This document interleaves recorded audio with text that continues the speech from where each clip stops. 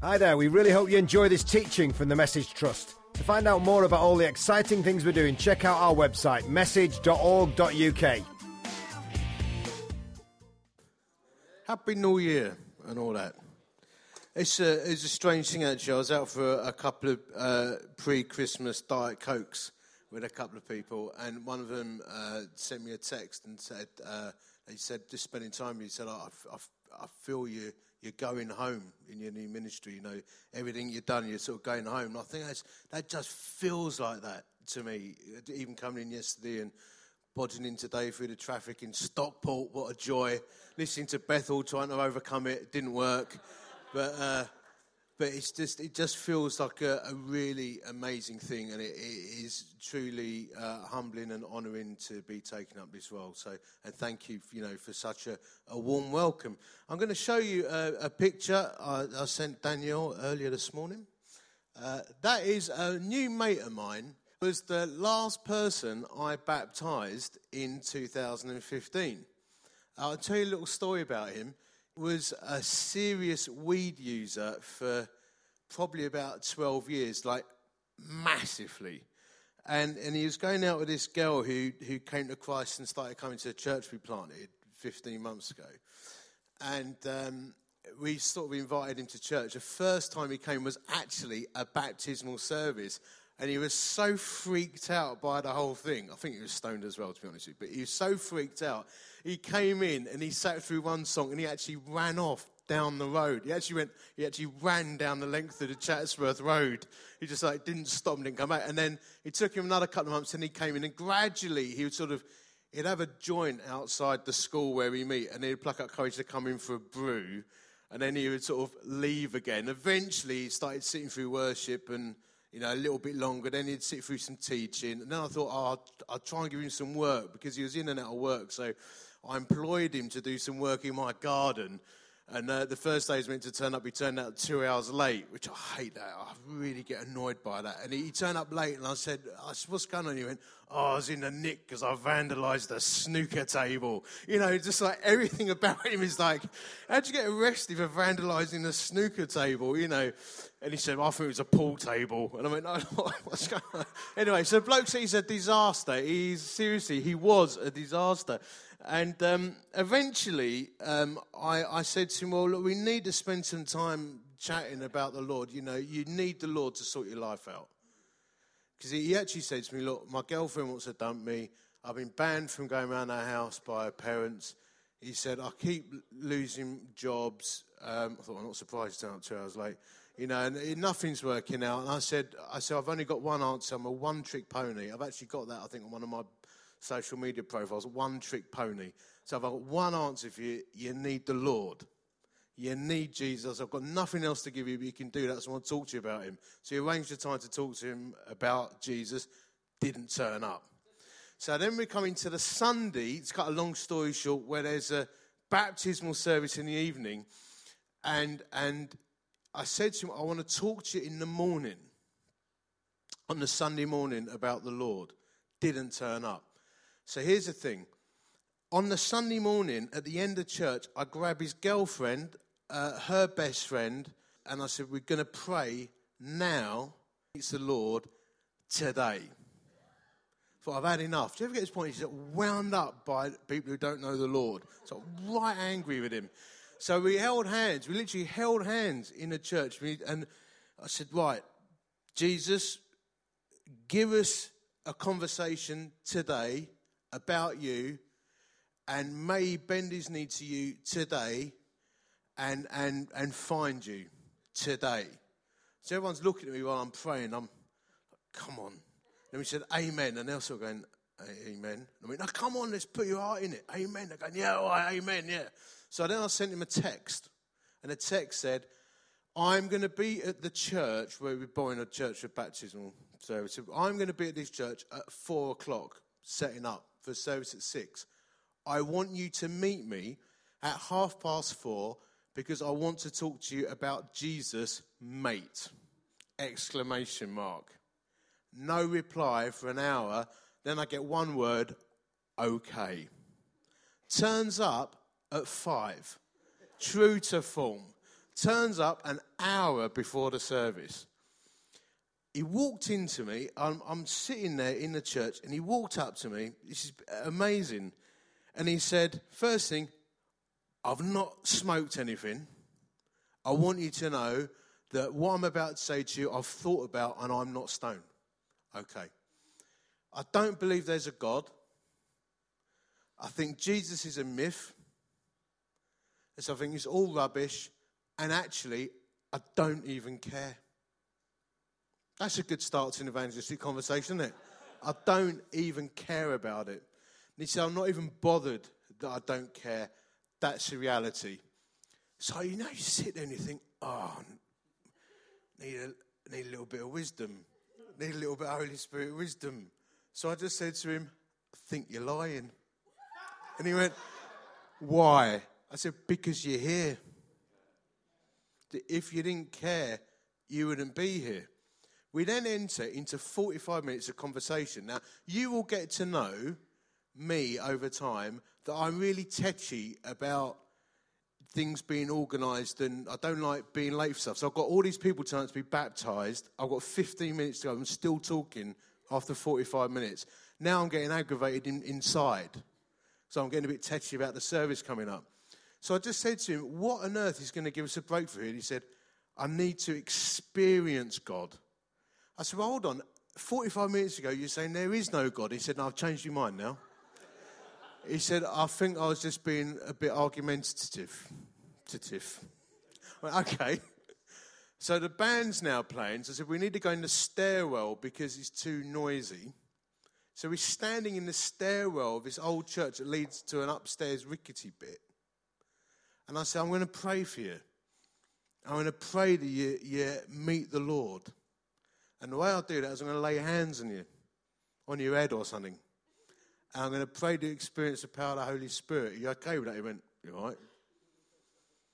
So he's one of these guys where he's just staring at me like that. He's looking at me. He's like a little muppet, isn't he? He's like staring at me like this. So I think I laid hands on his head and I went, Holy Spirit, you've got to touch it. I mean, inside he's going, come on, do something. Just laid hands on him and said, Holy Spirit, would you come? And his face literally changed from grinning at me like that to bursting into tears. Just burst into tears. I said, what's happening? He went, I think I just experienced the Lord. I mean, seriously remarkable. So I called we're now 10 minutes from the service, so I'm getting a little bit tetchy inside, even though he's just been saved from hell for eternity. I'm still getting a bit wound up that the meeting's in 10 minutes' time. So called his girlfriend up, and they prayed a beautiful prayer together, holding hands. And then he looked at me and he said, would you baptise me? I said, well, I need to ask you some questions. I said, I need you to look at me and I'm going to ask you some questions. I said, I'm going to say something that you need to just listen to what I'm saying. So I believe God made the heavens and the earth. I believe he made you. And I believe he loves you and he's got a plan for you. But you're messed up. You're a disaster. And he sent his son Jesus to die for you. And all your disasters are put on him. And then he rose again after 3 days and set you free. And the peace you're experiencing now is because Jesus died and rose again. Do you understand me? And he went, I understand you. And just broke down again. So I want this, would you baptise me? I said, well, this is what baptism means. Got my Bible out, Romans 6, read it to him. You die and you're raising again. It's rooted in the Bible with him. I said, and if you do this, you need to sit with me regularly. We're going to study the word together. Anyway, long story short, we baptised him. And it was the most amazing and staggering experience to see him just looking different. And even now, so we're now 2.5 months on, and he looks different. And he's full of joy. You know, and he says, I can't stop smiling and laughing. And he's a different guy. Like, it was real. And now amazing, just in those moments, I mean, 45 minutes previously, he's saying, there is no God and I don't care. And then suddenly he experiences the power of God. I was reflecting on that as I come into this role, and as I think about things I've experienced here in the past and things I've said to you when I've spoken at prayer days, about going into battle, about seeing people saved. And I was thinking about the warfare that existed in that little story. And I felt that was to me, the Lord giving me a micro story of a national picture, really. And the best way I can explain it is by looking at some very well-known verses from Nehemiah. I just felt this might be a little word for us at the start, just holding the picture in our heads. This guy that was stubborn, he was broken, and then we prayed into it, and to be honest, we hunted him down with the gospel, and then we saw him beautifully restored. He's a micro picture of what could be a national story for us, a growing national story. Now, I am another thing you'll learn about me, I'm a little bit retro when it comes to the Bible. And I'm currently using the New American Standard Version because I love the majesty of the language. Sometimes it's just good to read something that's a little bit, it's got like a nobility to it. I know the message and stuff can be great, the Bible message thing, but sometimes I like to read just see the honour and nobility that comes with some of the old school language. So just bear with me. This is Nehemiah chapter 1. We're going to read a couple of different chunks, then I'm just going to lay something out before you. Now, you know the story of Nehemiah. The walls of Jerusalem are broken down. Nehemiah's in an area called Susa. He was under a king called King Artaxerxes. He's a cupbearer. That probably is a highly trusted role, but it was also an expendable role in that he would be testing the wine to see if it was poisoned or not. Death benefits and pension benefits, not so good, but he got a good meal for doing it, I would imagine. It was a sort of an honourable position. And this is what happened. The words of Nehemiah. And now it happened in the month of Chislev in the 20th year while I was in Susa, the capital, that Hananiah, one of my brothers, and some men from Judah came. And I asked them concerning the Jews who had escaped and had survived the captivity and about Jerusalem. They said to me, the remnant there in the province who survived the captivity are in great distress and reproach, and the wall of Jerusalem is broken down and its gates are burned with fire. When I heard these words, I sat down and wept and mourned for days. And I was fasting and praying before the God of heaven. And I love this prayer in this old language. I said, I beseech you, O Lord God of heaven, the great and awesome God who preserves the covenant and loving kindness for those who love him and keep his commandments. Let your ear now be attentive and your eyes open to hear the prayer of your servant, which I am praying before you now, day and night, on behalf of the sons of Israel, your servants, confessing the sins of the son of Israel, which you've sinned against you. I and my father's house have sinned. And so this beautiful prayer goes on. I beseech you, I'm calling out to you day and night. See, it's got this agony that the walls of Jerusalem are broken down. Now, I'm reading this over the last couple of days thinking, I wonder if I've got this agony inside me that people are going to hell across our nation, that there is still poverty, there are still kids coming out of school who can't read and write, there's still people going into their 30s, 40s, 50s whose life is a disaster, people in Scotland on the estate there who are hearing stories that the life expectancy is 52, 53. I wonder if we're in agony about that. Now, you can't make yourself be in agony about that, but I wonder if in a movement like this, to use the imperative, we should be, because that's the mandate that's upon us. We're almost like dare I say it, almost a movement that whilst we rejoice and we have lots of laughs, we mourn and weep over the brokenness and lostness that's in our nation. And we fast into it and we pray into it. And then something staggering happens. Just to briefly run through it, in chapter 2, Nehemiah's prayer is answered, and the king, who's an enemy king, gives him safe passage to go and inspect the walls. In chapter 2, he inspects the walls. He goes and does a little strategic run-through. He goes around and surveys it. And then in chapter 3, by chapter 3, he's got a strategy. And then something amazing happens in chapter 3. It's all hands on deck. Everyone's involved.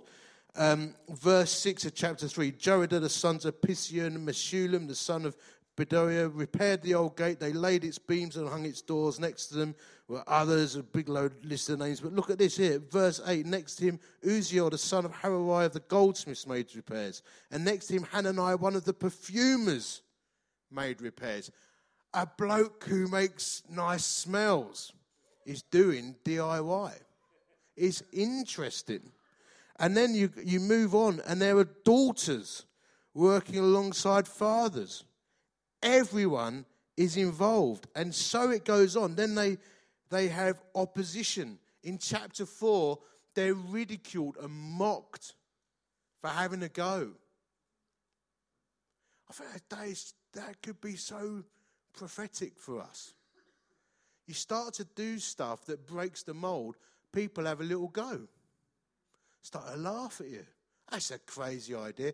I mean, I've been around the block enough in national leadership to know that sometimes I walked into a room and people stopped talking because I come up with some crazy idea. I've had that a few times. I mean, even coming here, one or two people say, what are you doing that for? You should be running your own thing. Why are you doing that? Interesting. Mockery often follows the work of God. Just does. You have to be prepared for it. Hold your nerve. Keep your head. And then the opposition gets physical and violent. So as you read this through, we haven't got time now, you'll see that at some points they've got spears in one hand and shovels in the other. They're having to fight and work. All hands on deck. And then this amazing thing happens. In chapter 6, verse 15, despite all the opposition and the tasks that were set before them, which seemed to be impossible, the war was completed on the 25th day of the month of Elul in 52 days. When all our enemies heard of it and all the nations surrounding us saw it, they lost their confidence. For they recognized that this work had been accomplished with the help of our God. Despite all the mockery, all the opposition, there was a miracle. In 52 days, they rebuilt the wall. And no one could quite believe it. I wonder if in the middle of it, on like day 20, they realised they'd get it done in 52 days. Probably not. It was a miracle of prayer and action. I wonder if we all look back in 5 years and go, wow, how did that happen? How did that happen? We were on 4.5, 5 million.